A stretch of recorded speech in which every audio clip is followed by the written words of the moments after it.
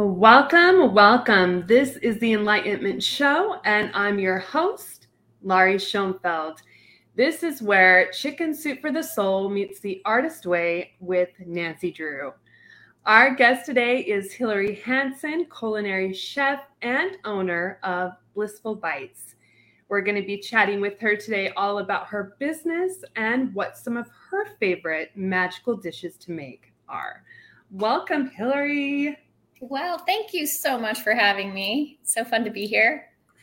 Absolutely. I love that I figured out this fun piece about you that you also love sunflowers as well. Yes. And in fact, this was the first year that living here in Utah, I've been here for going on 4 years. So this was the first year that I actually planted some in my backyard. And what's crazy is I only got my first sunflower bloom just the other day in my yard, but I do work at a garden and his sunflowers are going crazy. And so that was so funny that day I posted and you posted something as well. And they're just growing wild. They're magical, right? They're beautiful flowers. They're happy. They make me happy. Mm-hmm. They're definitely happy. I'm excited that you have your first sunflowers in your yard too. I'm sure that's fun to see. Yes. Yeah, it's fun. I planted a garden this year. My husband says it's a magical garden. I really am not a gardener at heart. This year I thought I'm going to be, kind of diverse. I'm going to plant things together. Like I've got beets in one area and then right behind it, I've got some carrots and some squash and things are growing like crazy and I can't even see the carrots anymore. But I think in a way they kind of all like each other and they talk to each other and they're just doing amazing. My garden's doing amazing, so I'm going to have to try to remember how I did it next year, this year. So, that's half the battle when you create something magical. Yes. True. Can you share with our listeners and viewers what inspired you to create Blissful Bites? Yes. So actually, I was working back in, I want to say 2007, probably from 2002 to about 2007. I was working in sales and I sold cheerleading uniforms. And I was living in California. I traveled up and down the coast from like Bakersfield to Modesto. I lived in Fresno. My husband's family farmed in that area. And one of my best friends had told me about a job selling cheerleading uniforms. And I was a cheerleader, I'll admit it. And and I loved it. I did it mostly because, for the athleticism. Did all the stunting and I loved that part of it. So anyway, when she said, you want to sell cheerleading uniforms, I thought, hey, that might be fun. Well, it was really lucrative. I was amazed at, how much money you could make, but it was also a really stressful job. And I'd be on the road. A lot of the time. And it was a season where everybody ordered their uniforms, from April to June. So that was and then they got their uniforms between, June and July, August. And then September, is when school starts. And so it was just really 6 months of huge stress. And only because, a cheerleading uniform is so diverse, you have how many schools, they want their stripes this way, their lettering this color. I mean, it was just, and I'd have to input that and I'd have to go out and fit all these girls. So it was just a lot of elements to this job. But I mean, it was fun and it taught me a lot about sales. And I did really well, the first year I was Rookie of the Year, it was great. And then it just started taking a toll on me and I feel like my health. And I kept doing it because, again, it was lucrative. But my husband and I were trying to get pregnant. And I was around, so we got married at 33. And we started trying, pretty much right out of the gate. And, 3 years just not getting pregnant. I was like, what's happening? So we saw an infertility specialist, and, you know, I had some issues with, you know, reproduction. And basically I was told, you know, you're probably not going to get pregnant unless you do in vitro. Mm-hmm. And so we were like, okay, well, if this is the only way, then maybe we should go this route. So we ended up signing up to, you know, to go do this in San Francisco. So we drove up to San Francisco because our doctor recommended going through this special doctor. And so we drove up there, you know, to do it. And we started the progress of it. And so on the way, I'm just going to put this in. One trip, we went to Santa Cruz and we kind of drove up, and I had seen this advertisement for culinary school. And I've always been a lover of food. So I saw that little advertisement and I took it and I stuck it in my back pocket because I was like, oh no, you know, I have a job, but hey, you know, this kind of looks interesting. So anyway, so we went up, we went through the in vitro, and we had no luck. We had no success. I think I had 2 viable eggs. And one didn't work out and the other one was, you know, implanted. And, you know, I remember getting the phone call of, you know, if it happened or not, and it didn't. And so it was really, it was heartbreaking. And I was like, oh my gosh. But at the time, I thought, you know, kind of right before it, I thought, you know what, I just don't think I want to have the stress of my job while I'm going through this process. And so I quit. And so I was kind of enjoying and doing things that I hadn't done. Like I was doing a meditation class and kind of right before, and I started seeing an acupuncturist for fertility. And in my mind, I was like, you know what? I still believe I can get pregnant. Like I still was like, I'm going to get pregnant. I'm going to keep trying. I'm not going to give up. And so I was trying to go a more holistic route. And it's weird how things happen. You know, I met a friend one day and she was having lunch and she had told me about an acupuncturist who, this book and this acupuncturist that she was seeing for fertility. And so I called her up and started reading this book, and I started reading about food in this book, a lot about food and its healing properties. And then, so I was kind of doing all these things, acupuncture, and so I had that kind of in my back pocket as well.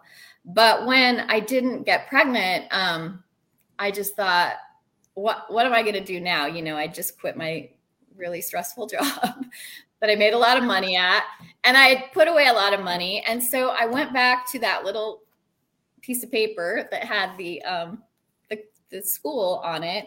And I said, honey, what would you think if I were to go to culinary school? And at the time I was 40. And he just kind of looked at me. He's like, well, if you're going to do it, you better do it now. And so so what we decided to do, so it was in Santa Cruz. And I had saved a lot of money so I could pay for the school. And we rented a place in Santa Cruz. It was just like a 7-month program. And so I would be there through the week and he'd come over on the weekends, and we, I just made it work. And so I was doing this school, and the school is called Bowman College, if anybody's interested. And it's a natural food program, culinary program. And they had this hands-on cute little space. It was like in a strip mall, but, it wasn't, your big culinary schools. It was just very different. But there was something about it that just I connected with. And I was like, okay, I'm going to learn about food in a different way. And I'm going to learn how to prepare it in a different way. And so I enrolled within, like literally a month, and we rented a place. We found a place. I mean, like it said, things just aligned.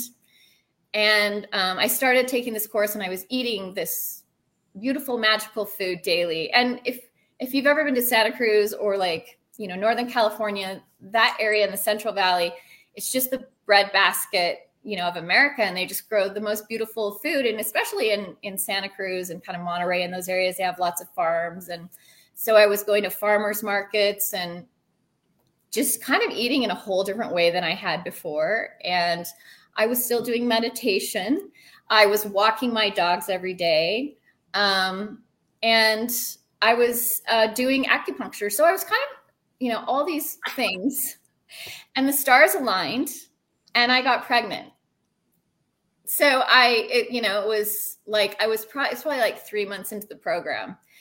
And so then I was like, oh my gosh, and all my classmates were like, oh my, we can't believe it, and I was like, it must be the food. The food is just magical. So, my whole kind of thesis at the end, because we had to, we learned about how food is healing. So we learned about all different modalities, from cancer to, autoimmune disease, celiac disease, all these different things, and how food could be healing. And so I realized that I've had maybe an autoimmune disease, or I wasn't eating the way I should, because 1 in 6 people, I was just telling you, is infertile. And that may be, dropping. I don't know, but it made me realize that, not only is food healing, but if you want something in life, don't stop, don't give up. Don't, it's just like, that was just my mantra. Like,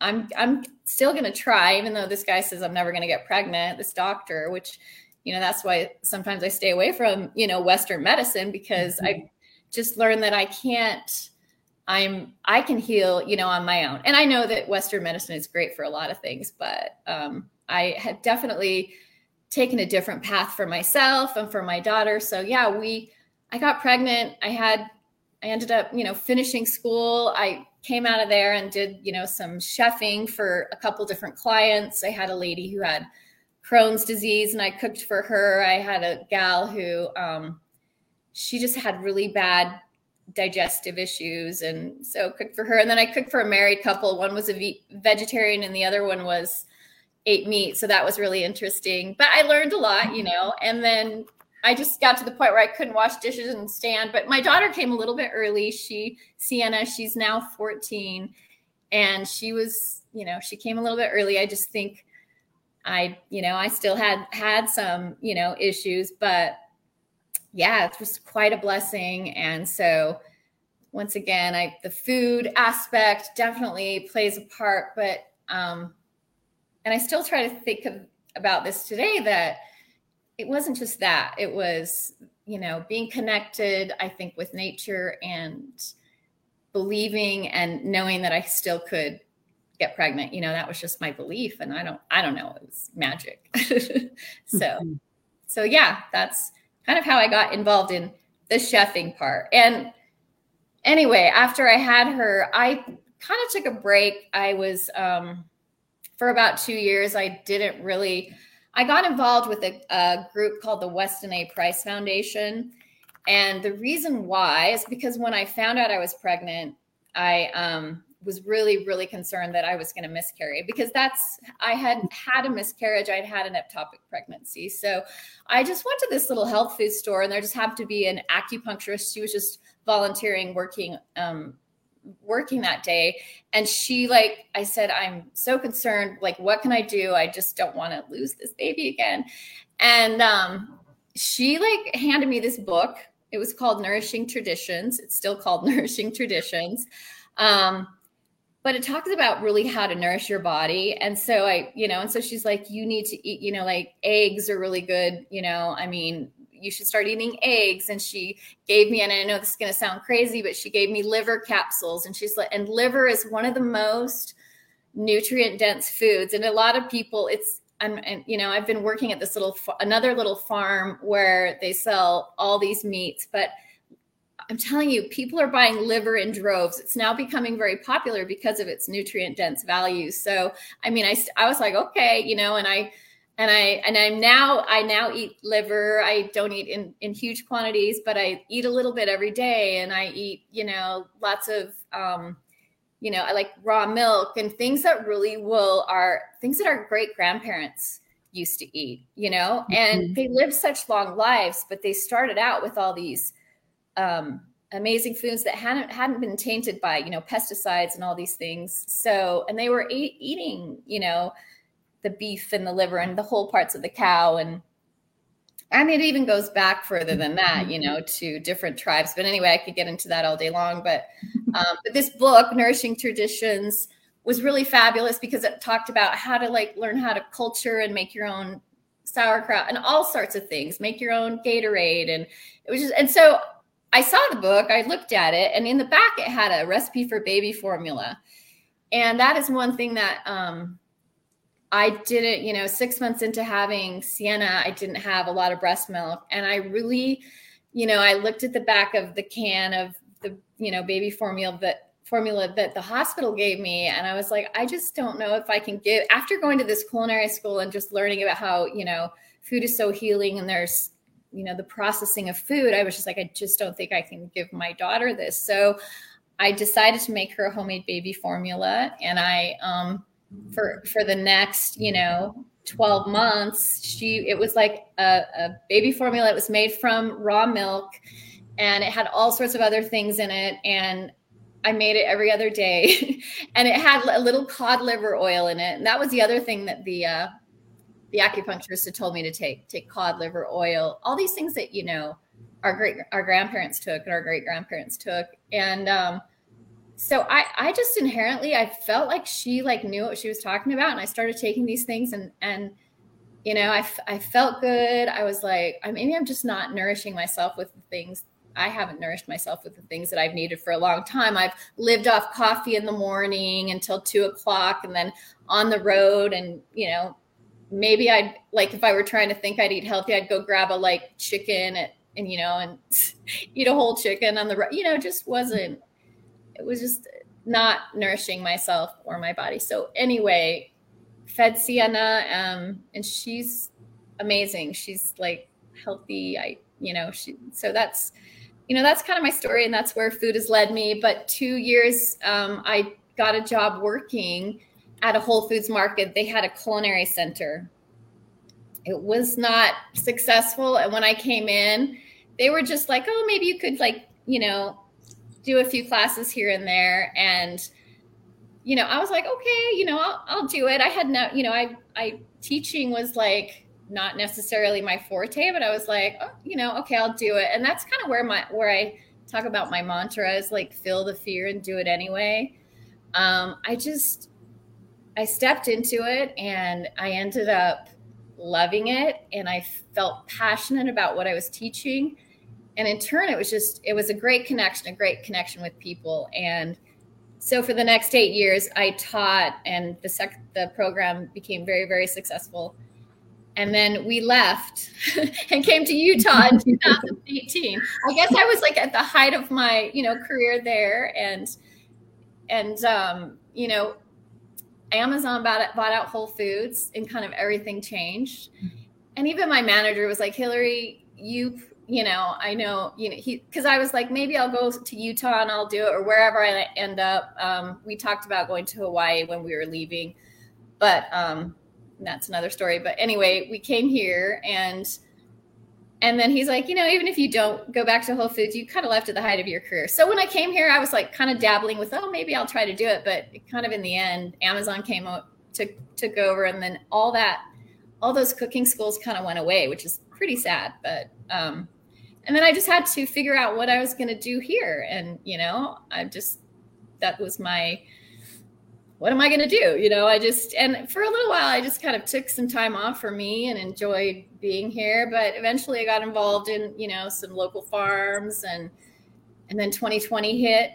And a lot of the people that I'd cooked for back in California, businesses called and said, can you come in and teach? And, over Zoom. And I was like, okay, so it ended up working out. And I do some classes here and there with a couple businesses. And I do personal chefing if you need me. I do a little catering here and there. And so it's fun. I'm kind of dabbling right now and trying to find my way. And I guess my dream would be have another culinary center here in Utah to teach. And a big passion is I really, my daughter's age, she's 14. I really would love to get children to learn to cook and start from a young age and, implement, what's good for their bodies. And, I know there's some programs here, which is kind of fun, but that's something that's sort of a dream. So yeah. I love this conversation a lot, Hillary, because just kind of talking about both of our journeys before the show, I had a mass on my vocal cords and couldn't talk for 14 months on and off. And so the thing that actually helped quite a bit was they recommended that I go on a GERD diet, which is like no fried foods, like no high fat, no seasoning, like really like the healthy whole grain fruits and veggies type of a diet. And that for me was interesting because it was so different than what I had been eating. Yeah. So I had like this almost emotional loss with food, which was interesting to gain my awareness of. I didn't know I actually held emotionally to food as much as I had until I was like, that's what you need to be on now.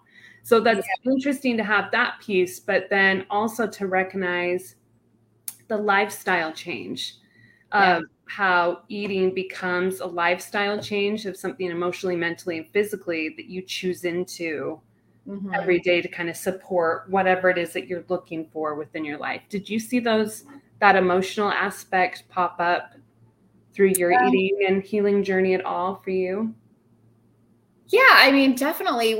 And I'm still I grew up with a mother that loved to bake, and she was always cooking. I mean, my mother was, she had a beautiful garden. I think that's kind of where my love for gardening or food came in. And I don't know. I feel like all our families was so centered around eating, getting together, centered around eating. And my mother took cooking classes, interestingly enough, when I was about, 9, 10. So she'd come home and she would introduce us to foods like artichokes. And, the lady that she took from was here in Salt Lake, and she was Japanese, and so she taught her all this ethnic cuisine. And so I had this love for food, but then, my mother also loved to bake, and my grandfather was like this candy maker. I mean, at Christmas time, he'd make the best almond toffee in the world. And so, from December, when my mom would make all these Christmas cookies to, and then Valentine's would come, we'd have Christmas cookies and we had the candy, and I would just be eating it. And I remember getting cold sores and being sick a lot as a kid. And just that sugar connection, it's still there, I just try to find it through different, avenues, like fresh fruit, I mean, just like I said, right now is my favorite time because there's all this beautiful fruit, peaches and fresh berries at the market. I mean, it's a beautiful place to go and get, those things, watermelon, just the natural sweetness of that, and trying to enjoy that. Of course, if there's, we go to a party, I'll have a bite, but I just try not to, sit there. But yes, there's definitely an emotional thing with food. It's hard to separate it. It's, it still is for me today, but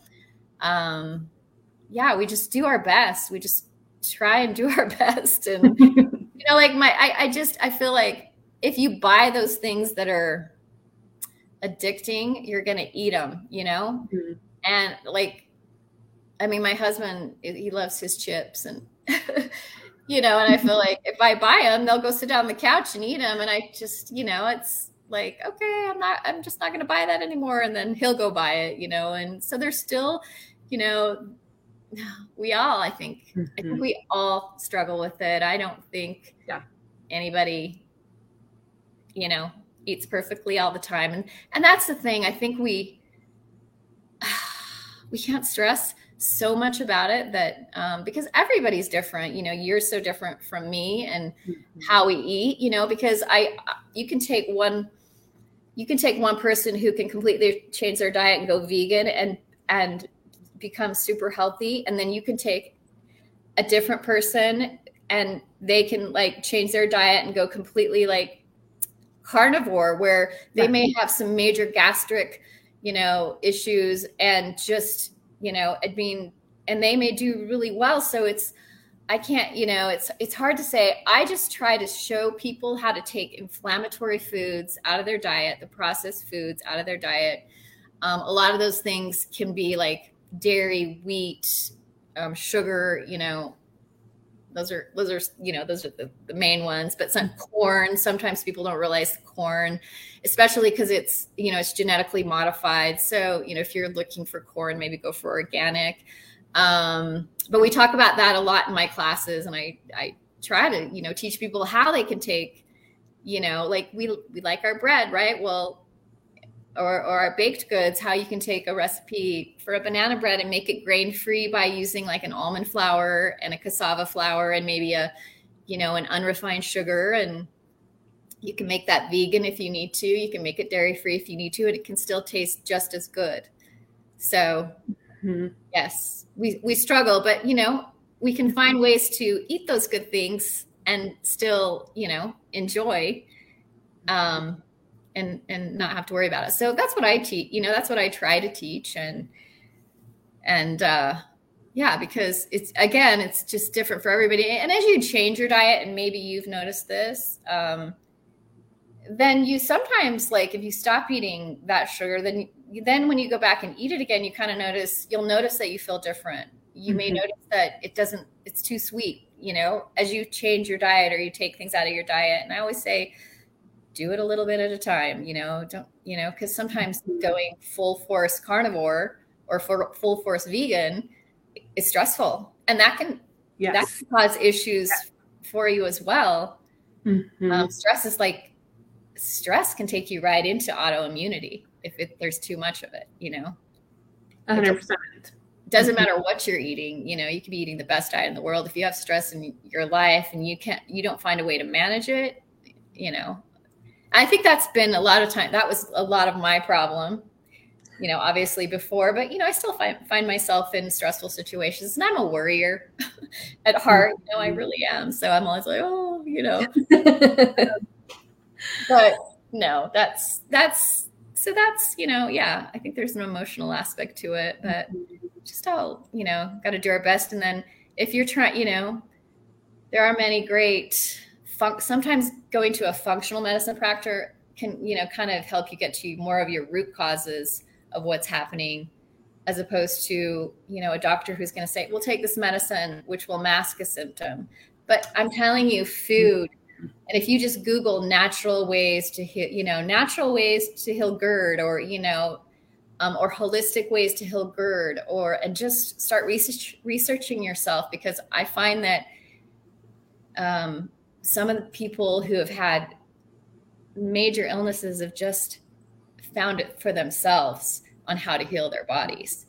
And so, I think that the doctors, a lot of the doctors have a lot of good information, now, but, that's not their main focus when they're in medical school. Their main focus isn't on food.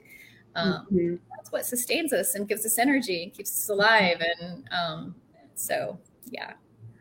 I like the element a lot of like being your own investigator, as all of us, our bodies are all so different. Like you mentioned before, that just because one thing works for one person doesn't mean that it's going to work for the next person based on emotional, mental stressors, like your body. There's so many elements that are going into that are different for everyone. Yeah. And, I've tried all the diets. I really have. and so I feel like, and it's a great way to investigate. It's like, oh, let me try this. I mean, there's so many different diets out there. It can be confusing, to be honest. I've done paleo, I've done, eat right for your blood type. I've tried them because I'm like, oh, like I'm an O blood type, and it tells me you should probably eat a little meat in your diet. I feel better eating a little meat in my diet. Is this for real? Is this good? Is this, maybe, but those are, I've done, the FODMAPs, which kind of interesting. I don't know if you know that diet, but you have to take certain sugars out of your diet. I've done the lectin-free diet, which takes a lot of like the nightshades and the, just to see how I feel. I've decided I can't do that one because I love tomatoes too much. I love, potatoes. I love all the summer vegetables, but you can make it, you could take a tomato and skin it and take the seeds out, and you could make it lectin free. So I guess I could do it that way, but yeah, I'm always kind of investigating and still trying to this day, because, I do actually have a hiatal hernia. I think I've had it since Sienna, and I just have to be really careful of what I eat. It is food related too. It's part of your stomach, so I can't like you. I can't eat a lot of fat. I can't eat a lot of fried foods either. I'll notice it right away. So yeah, as you get older, I mean, I think when you're young, you can kind of eat everything, but if you can start them early and teach them well, eventually, they say if you eat one thing 14 times, you'll eventually develop a liking for it. And I feel that's why I like so many foods, is because my mother had a garden and I ate beets and beet greens and broccoli. So I always am trying to teach that into my class with people who have children who have, or people who have, picky children, because sometimes that's a really big issue. I'm just like, try it in a different way and just keep trying. Just do it, maybe with some cheese on it. I don't know. So what are some of your favorite things about gardening and being one with harvest? Well, this year, you have to be out there kind of every day tending to it. And so it does take time, but yeah, I like to go out in the morning. Like my dogs wake up early. They want to go be outside. And so it's just what's been kind of fun for me is I go out there, I take my shoes off. I kind of, get one with the earth, a little bit of grounding. I feel good when I do that. If the sun's popped out, I try to like sit in the sun a little bit and just get that first morning sunlight. And then just seeing the growth and seeing, what's, like I said, becoming magical in my garden, and, what's working and what's not, and, what I'm going to have to do to change it. I mean, like this year, I've never planted a potato in my life, but I'm like, I'm going to plant a potato. So I went to Wasatch Community Gardens, and they have great classes on gardening, but they have a plant sale in May.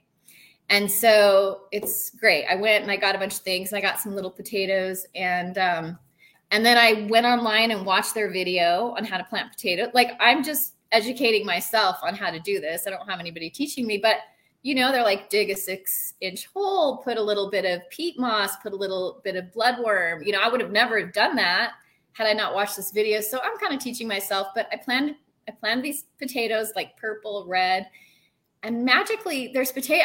To me, it's sort of magical that I grew this, thinking, okay, if you have a little, bit of education on how to do something, you can do it. I mean, I guess I could have just thrown the potatoes in there and tried, but teaching myself, I'm still like, I got a few things that I had no idea what they were, and they're growing, and I'm like, what in the world is this? And I couldn't find the tag that I put in there, and I thought it was just like a squash. Well, it ended up being like a Queensland blue squash, and it's like it turns like this beautiful blue color, and then it's got really orange inside, and you can eat it. And at first it was growing nothing up until about like a month ago, nothing. I was like, oh, okay, well, I guess it's just not going to grow. But then it started growing. And so it's just been fun to watch the transformation and things happen. And, I'm having some weird thing on my squash. I've got a butternut squash over there. I don't know. Somebody said it's probably mildew, and maybe I'm overwatering, but yeah, learning how to do it. And so hopefully next year things will get better. Your Instagram page has so many beautiful and magical recipes. There is one that I was very intrigued by, banana eggs. Is it what it sounds like? It is amazing, actually. And that's so funny that you say that, because when we first moved here in 2000, I think it was 2017, my husband and I and my daughter decided to try a Whole30, and it's a diet where you take kind of everything out of your diet and you eat kind of meat, vegetables, light fruit, no alcohol, no sugar, no dairy, no wheat. But we just wanted to, I don't know, it was just like, let's try to do something different. I got my daughter involved in doing videos. And so I would kind of create the food, and she was 11 at the time, so she'd do the video. but banana eggs came from actually a gal. It was my creation. It's kind of a Whole30 recipe. This gal started creating called what's her the Whole Smiths, I think is her name's Michelle Smith, and the Whole Smiths.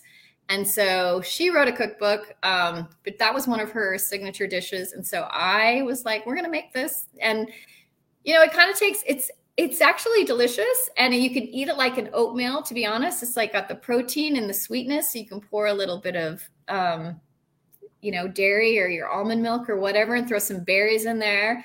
And actually a great, great recipe. So it wasn't my recipe, but it was definitely, one that we did. And, I still do today. My mom, we were living at my mom at the time when we were doing those recipes, and it does kind of like, you got to have like a nonstick pan, or it really kind of destroys your pan. It likes to stick. And my mom was like, oh, banana eggs again. I was like, oh, sorry, Mom. But, yeah, no, yeah, it's a great recipe. You should try it and that's the thing, like trying different things that you've never tried before is always, fun. And then you get kind of, again, you keep trying them, you develop a flavor for them. Maybe not liver, but but it is fascinating how it's really taken off, and but it is very nutrient dense. It has all the B vitamins, all the amino acids. It's just got, but a lot of people just take it as a supplement now because they can't eat it. It's a little, it's a little chewy. It's got a weird flavor. What are your personal favorite magical dishes that are your go-tos that you like to mash up? Oh, gosh. Well, I love making salads. I feel like I'm the queen of salads because I love to make homemade dressings, but salads are sort of my go-to. I like right now I'm making, I've been making, it's something that you can just have where you can just pull out and have. I never dress it. I always like make it up, have it in the fridge. I do make my own dressing, but a dressing can be so simple. It doesn't necessarily have to be, 12 ingredients to make it. You can just use lemon and olive oil and salt and pepper. And then if you just add, the thing about salads is there's so many great magical things you can add: nuts, seeds, some berries. There's just, if you look at my website, I do have a lot of egg dishes and salads. I'm like, I go back, somebody mentioned that, like, you do lots of eggs. I'm like, I do, because I feel really good eating them. I usually eat them every morning. And like, so I create a lot of things, but so maybe eggs and salad are my go-tos, but, and soups. I love soups too, because again, you can just kind of throw a mishmash of things in, and especially right now, like zucchini, I make a great soup. It's like a blended soup, but it's, it takes an onion, some zucchini, some potato, maybe you have some greens, put it in with some broth, onion, garlic, and then you blend it up and you have this like great little green soup. Soups and salads. Yeah, maybe, if I were to ever open a restaurant, it would be soups and salads, probably. When you open it up, let me know, because I love a colorful, beautiful salad, and soups I love them during the fall, but all year round. Fall, though, is my go-to, like, yeah, it's so comforting and harvesty and warm and yes.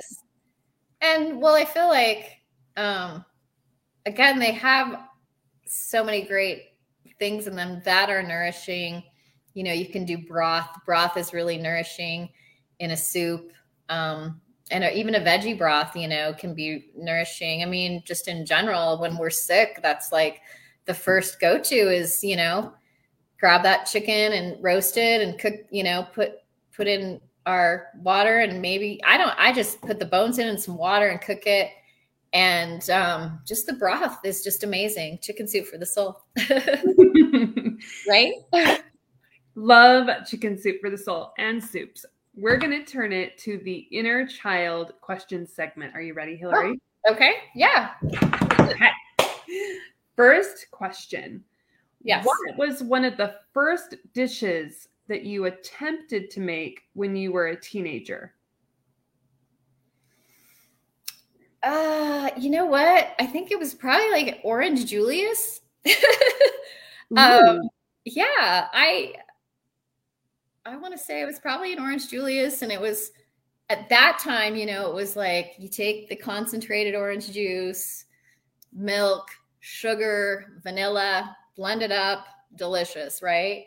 And I think I made those a lot. I just loved them, and I still love them to this day. And but now they look a lot different. But I make it with just fresh orange and maybe, you know, some almond milk or, you know, sometimes I'll just throw in almonds and water and maybe some banana that would sweeten it up, and have, you know, and vanilla, a little vanilla. And so, yeah, it looks different, but that is one I do love those drinks. I mean, I think we used to go get them all the time when I was little, but and that and Frosties. My mom took us to get Frosties.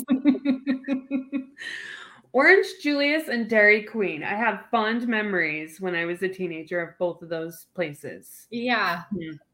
Yes. I don't think I'm probably quite older than you, but we went to Wendy's a lot, and Burger King. They got a Burger King. I lived up in Logan, and I remember the first Burger King. My mom took us there. We lived in Salt Lake here for a while, and then we moved to Logan because my father worked up at Bear Lake, and so I spent a lot of time up at Bear Lake. But Logan was a little late to get things, so anyway, you know, probably wasn't as bad then as it is now. But yes. Second question: what are your favorite fruits and veggies when you were a kid? Well, speaking of Bear Lake, we would up at Bear Lake, they used to, you know how it's the raspberry capital of the world. And as a youngster, we would go pick raspberries. And with my mom, we'd go pick them, and she'd make, you know, all the raspberry jam. So that was a big thing that we did. Now they don't have any raspberry picking up there, which is so sad. But I love raspberries. And vegetable, I probably have to say corn. I mean, you know, corn was one of my favorites. And, you know, it was sweet. So I loved corn. I kind of loved all vegetables though. Yeah. I don't know. That's weird. That's weird as a child. But again, even beets, like I loved beets, and my mom just grew them. So did you just eating them from the ground, like washing them and eating them raw, or boiling them on specific veggies, or both? My mom always steamed the beets and the beet greens, and then we put lots of butter and salt on them. And actually, that's a great way to eat vegetables. The fat, which, you know, helps you, and you could, you know, again, it helps you assimilate the vegetable, and it digests it a little bit better than if you were just to eat the plain vegetable, ironically. And you don't need a lot of butter, but just a little. And so that's what I say when we get back to how our grandparents ate. You know, it's just, we've been told over, you know, like fat is bad for us and butter is bad for us, when actually, you know, it's not. It's actually, you know, something, especially, you know, if you source a good quality. And so just having a little bit, it's great. So yeah, I guess I would mostly steam them. You know, if it was a carrot, I'd probably eat it, or a green bean, I'd probably eat it fresh. But trying to think of, you know, those are the things she grows. Tomatoes, she grew a few. I think we had a few fruit trees. I think we had an apple tree and a pear, maybe a peach. You know, peaches are also one of my favorites. I'm sort of like pies now. You're saying apples and peaches and cherries and raspberries. I'm like thinking pie. Oh, absolutely. Yes. It's perfect time for pie. I know. Yes, I love pie too. In fact, I just bought a bunch of apples and a bunch of peaches. And tonight I have a class that I'm doing a peach crisp. Oh. Mm-hmm. It's an easy one though. It's kind of fun. It's not labor intensive. So, and it's healthy. Peach crisp clasp. Now, do you do the a la mode? Do you like to do like the ice cream on top of your warm pie? Or do you I like it with do. I kind of like it all. Ice cream, Mhm. whipped cream. Sometimes if I'm, like trying to stay healthy, I'll get like a coconut yogurt or a Greek yogurt and throw that on top. So, especially in my classes, I feel like, a recipe, I always say this is a guideline. So, if you can't eat dairy, then, try a coconut milk ice cream or if you can't, have the, I don't know, if you can't have any nuts, which sometimes people can, then try, a different milk. I mean, it's just, or, whatever, whipped cream. There's some great, nowadays, there's just really great alternatives to everything. So you can find most, different things. And it's kind of fun to discover new things too. Yeah. With everything that you've tried so far, Hillary, what would you say is the oddest food combo that you've liked and tried, or you've just tried? That's a good one. Oddest food combo. Huh. Maybe banana eggs. I don't know. One thing that I had when I was in I traveled from Fresno to Santa Cruz, and there was this place called the Garlic Shop, and they had garlic ice cream, and actually it was like interestingly good for for being garlic ice cream. They have a huge garlic festival. If you love garlic, they have a really great garlic festival in Gilroy. And Gilroy is like the garlic capital, I think, of the world. And it's just on your way from Fresno to Santa Cruz. And then they have this garlic shop, but they have it all. They have everything garlic. But, garlic and vanilla ice cream was that was how, it was a vanilla flavored garlic ice cream. Interesting. That definitely is like a very interesting combo that I want to try because it sounds so interesting and like foreign to put together, but it's intriguing me. I think when I started cooking too, like, pizza with all these things like fig jam and goat cheese always was like, oh, that seems so weird. But once you taste it and like some caramelized onions on that, that was just like the most magical taste, fig jam. And like I said, that area is like known for like their pomegranates and their figs. And so we were always trying to, in fact, I had a fig class called Getting Figgy with it, and just, trying to create things with figs was really fun. So I love that so much. Yes, we had to be creative to get people there. Always. Yes.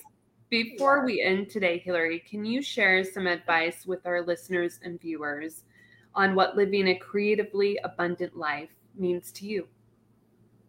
Yeah.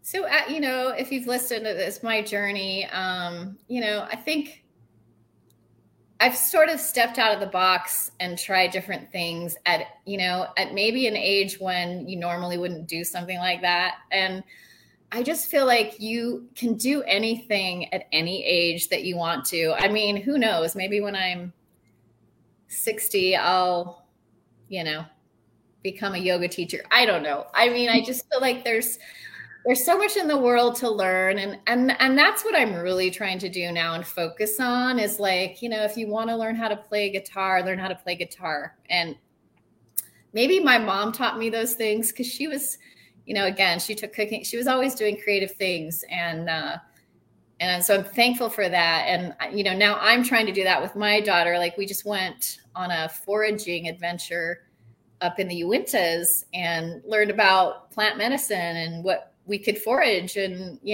that was really creative and fun for me. I mean, now I got to see if I can go up, like we saw elderberries, which, that's a great immune boosting food. Well, you buy a bottle of that and that's like $30. Well, I could go just up to the mountains and get them and make it myself, which was really, really fun. So I think step outside of the box at any age. You can be creative. You can learn something new. And, don't be afraid to try different things, and I wanted to say this because growing up as a kid, my dad was a great salesman, and he had this book. It's called Feel the Fear and Do It Anyway. And I think the author's name is Sue Jeffers. Have you read that book? Mm-hmm. Yes. And so I've tried to carry that through my life a little bit, because I'm sort of an introvert. Even like today doing this, I'm like, I'm an introverted extrovert. Like when I get to share things that I love, I think maybe I come out of my shell, but I'm still, I was always scared of talking in front of people. In fact, I was like, do not make me talk in church. I do not want to talk in church. Like, probably one of the reasons I didn't want to go. It's like, don't ask me, and so I just think you have to step out of your comfort zone and do things. And that's kind of what I did. And then it becomes easier and easier and easier as you do it. My first cooking class, I was scared to death. My first TV show doing, my lip was quivering. I was trying to, talk about food. But as I kept doing it, it got easier. So I don't know if I can do it. Anybody can, I think. Thank you so much for being here with us, Hillary. It has been a delight to chat with you this afternoon. Thanks so much for having me. Absolutely. Where can our viewers and listeners find you if they have any questions about your recipes or your classes? So I post a lot of my recipes on Instagram mostly, but I'm always, just message me through Instagram, which is blissful.bites.by.hillary. And message me about recipes. I'm always willing to share everything. I'll email you if it's not on Instagram. That's kind of where I post everything now. I guess eventually I'll be official. I keep telling myself that I need to get a website where my recipes all are. But I need somebody. I need a person to do that for me. High five! I'm right there with you, Hillary. Me too. Are you?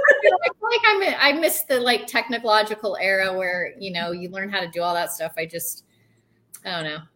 I guess my daughter might be able to teach me. I have a 15-year-old myself, and she definitely is the one that teaches me all the technical stuff now, because they teach that, or they learn about that in class, which I never learned that in high school, but they're teaching that now, and so she's way ahead of me. Oh, good. That's awesome. Oh, well, you'll have to bring her to a class one of these times too. She's interested. That's fun. Well, my daughter's kind of the same. In fact, this is a new computer that we're using, and my daughter pretty much set the whole thing up. And I was like, I hope this works. So hooray, teenage daughters. Well, much love to you, Hillary. Thank you again for being here. And for those who are listening and also watch today, go about the rest of your week, look around you, find the things that are working within your life, and remember that you get to create your own story. Well, we will see you right here next Monday at 12 o'clock p.m. Mountain Standard Time. Take care, all. Thanks, Hillary.